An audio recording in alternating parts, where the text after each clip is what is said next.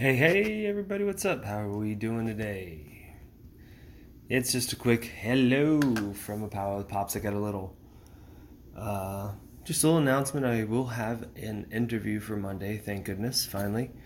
Was able to catch up with someone who I was lucky enough to meet once, a long time ago. The conversation was great, about 56 minutes. Uh, Great guest. Wow, yeah, had great stories. Really got in depth about like where he came from, why he got into what he got into, why music, and all the stuff and everything that's happening prior to the band that we talked about that I saw him in, and then what he's got even going on today. So I'm really stoked to have this person on. Uh, his name is Dan Didier.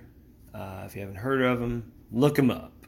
It's got a lot of great bands out there. I usually like to go into these interviews having the people tell me their story. You know, not where I go in and ask like silly questions about songs. Those aren't silly questions. It just matters who's interviewing, I guess. But I just want them to kind of tell me the story from their point of view and kind of not really try to lead the conversation too much, but let it flow out of them. Because artists are good at that, especially if they write music. So, and he was. And I really, again, appreciate his time and putting up with all my annoyances trying to get a hold of him. So, but I do have some other ones coming up, and I'm pretty stoked on those, but I'm not going to say anything because I don't want them to fall through. So every time I get overexcited and think I have something nailed, that's how it always works, man. So just, put the good vibes out there into the universe and hope that they happen. And I'm looking forward to those conversations. But you all have a wonderful weekend. Have the best weekend you can have. And for all of you in the Bahamas, all of you can help out with them any way, shape, or form. Send money, care. Same with folks in Charleston. A lot of people got messed up. These hurricanes are going to get not going to get weaker. So got to think about that.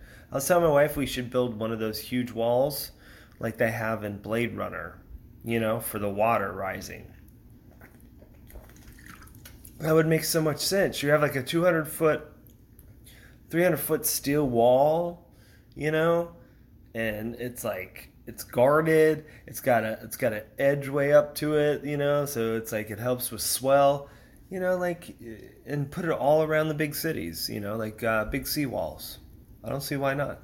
I think some countries in Europe have some certain types of seawalls just in case of flooding or something like that. I don't know if that's in Sweden or Switzerland, but not important information and probably incorrect. You got it. That's me chugging my Sifo tangerine. Oh, they did not pay for that advertisement.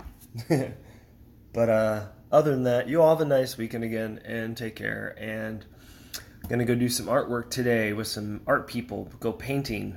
So that should be fun. And you guys have a wonderful day and a good evening and a good rest of the weekend. All right, take care of yourselves, guys. Peace.